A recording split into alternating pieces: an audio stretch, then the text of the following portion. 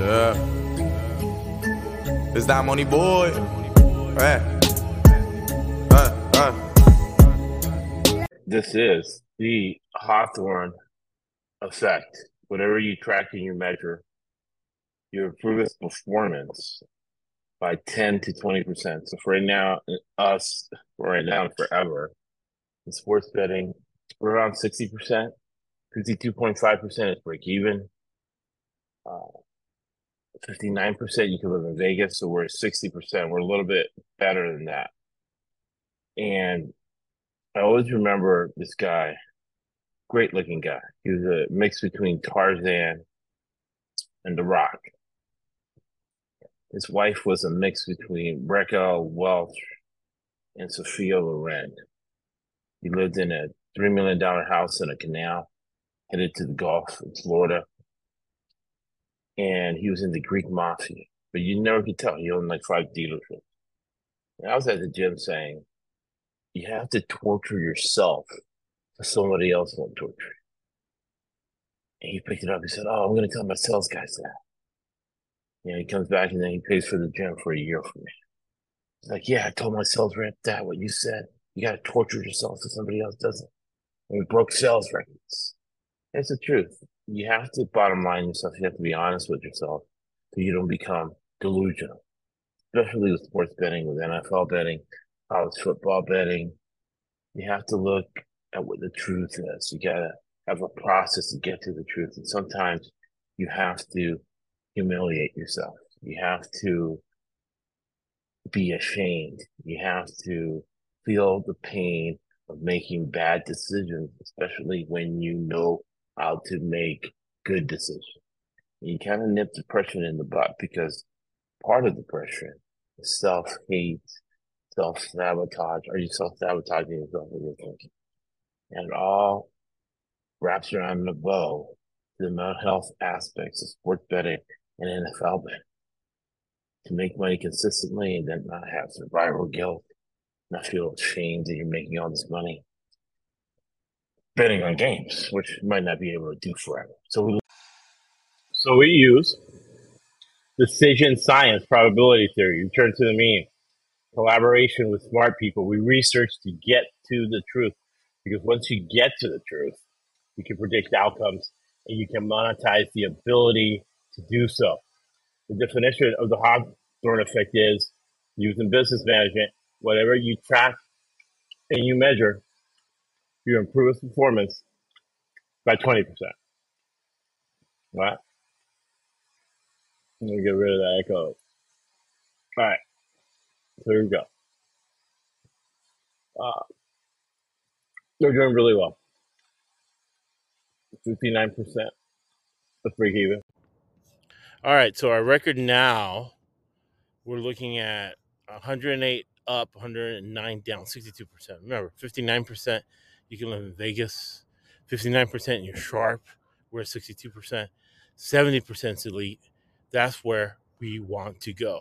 The first game we're going to look at, right? So what you do is you focus on whether you got a pick correct because of bad luck, or was it skill?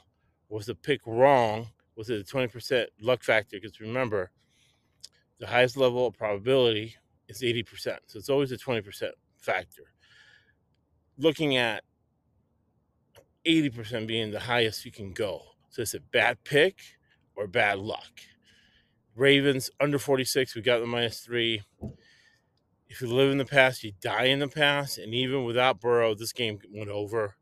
I was living in the past with it. So you got to check your thinking so you're not like Cat Lady who lives alone, right? And nobody's checking your thinking, so she's delusional and says all this crazy stuff. Guys, same thing. So I was living in the past. You live in the past, you die in the past. Higher level thinking is situational intelligence, what's going on now. So the Ravens under 46 with me living in the past, even with Burrow being hurt and Jake Browning coming in, weak arm. Jake Browning, he came in. Good luck for, God bless him. He's got a job in the NFL. Another live in the past bet was the Steelers and the Bengals. It started out as +4, ended up betting +1. So +4 Steelers would have cashed. But then Deshaun Watson didn't play. Always do your research. Number 2 rule of betting. Deshaun Watson did not play. So you figured that the Steelers, with a Super Bowl winning defensive minded coach, would be able to pull this off against a rookie QB, which we have a high percentage on that, close to 80%, right? So we got killed by that 20%. And also, how pathetic is Kenny Pickett? He was pathetic at Pittsburgh. He had the one big year, Heisman Trophy, blah, blah, blah. But it was really because he had Addison, who makes everybody look good. That's why Minnesota's still rolling without their starting quarterback because, Addison, the receiver, is making everybody look good. He's a special talent. Kenny Pickett is over 33 in this situation. Do your research, right? So regardless of that, we ended up 21-14, over 60%, 52.5% is break even. And as we head into, I believe, week 12, we're 10-1 profit wise. Some people never get profit. We get profit every week. And remember, it's compound interest. You're compounding the interest every winning week, right? You're blowing up your bankroll to buy Christmas presents. The Cardinals +4. This game could have gone either way. Kyler Murray played well. CJ Stroud, special talent. The Chargers on the money line, over 44. Man, they should have had that. Again, good veteran defensive coordinator who has won a Super Bowl against a rookie QB. I'll take my chances. I look at this as bad luck versus bad pick in the over 44. Bad luck pick. The Chargers. Remember, this is cheap-owned Greek Mafia team. So cheap-owned Greek Mafia teams do not have backups to go on the road, but they were playing a very depleted Packers team, and they still lost. I'll take that on the chin. Great pick by me, double-digit dogs in the division. Cover. 80% of the time, you don't bet it blindly. You do your research, but we got the Giants +9. Very proud of that pick. The Titans +7 against the Jaguars. Division game, you think it would be close, nip and tuck. No, actually, the Jaguars look good, bouncing back. We got the over 35. We did not get the Titans +7. Now they're, I believe, 3-7. Brable has one foot out the door, so he's going to replace Belichick, and you can't serve two masters, as my dad would say, who's a minister. You cannot serve two masters. His mind is in New England. So he used to cover 70% of the time. Look to go the other way on him. The Detroit Lions. Double-digit favorite. So double-digit dogs in the division cover 80% of the time.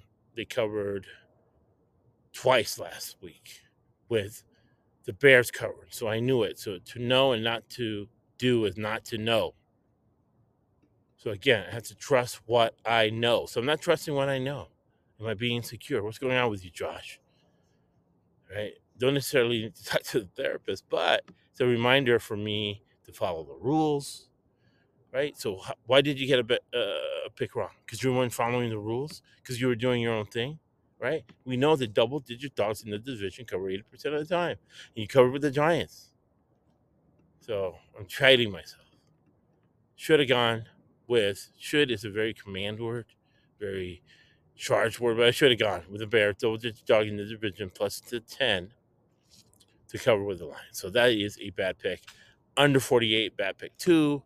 If you live in the past, you die in the past. So even though Thanksgiving, you think about the past, have family members over, this is betting. This is business. You cannot think in the past. You got to think on what's going on now to cash that ticket, get it on the high level, get it to elite 70%. Miami, minus the 12 points against the Raiders. The greatness of the Raiders. Got the second half line, got the under 47, but Miami did not cover the 12 points. I would say it's bad luck. They won the second half 6-0. You would think it would score more points in the second half. But McDaniels, you got to know that McDaniels, when he believes a team can't score on him, he tends to shut it down. Another game that I got wrong was the Seattle Seahawks, -1, over 46. Yeah. The Rams have to win low-scoring games. They have to rely on the defense. The offense is old. The offensive line is brittle. Great job by McVay out-coaching Pete Carroll. He studied them over. So remember, these division guys, it counts for 2. They study these people all summer long, and they target certain teams. Obviously, McVay now going 2-0 against the Seahawks, targeted the Seahawks. Again, if you live in the past, you die in the past. The Seahawks don't change. So that's why, as great as Pete Carroll is, that's his kryptonite. He doesn't change. So if you know how to play his zone, his Tampa 2 coverage he's in all the time, you will beat him. If you can run the ball against those light, fast defensive linemen, wear them down a little bit, you will win. And that's what the Rams did. All right. The last 2 picks we got wrong was Sunday night, the Broncos over 42 against the Vikings. I think that was a bad luck pick. That game should have gone over. There was a lot of opportunity for that game to go over, but it didn't. But we won 2 out of 3.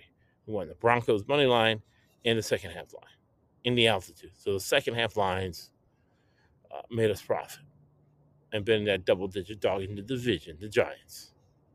The Chiefs money line. We all know that was bad luck. Valdez Scantling. I went to high school with his father. Got a few texts from him. The Chiefs money line. It should have happened. So it's bad luck. He should have caught the ball. So again, this process makes us a lot of money. Has made us a lot of money in the past, and will do so in the future. But when you give 1, you always get 10 back. So remember, we always rely on what Winston Churchill said. You make a living from your labor, but you make a life from what you give. Thank you for listening to the ESPC Podcast Network. That's why this sport don't cost $800 and that costs $200. And I don't know what that costs. I'd be ashamed of work. That's why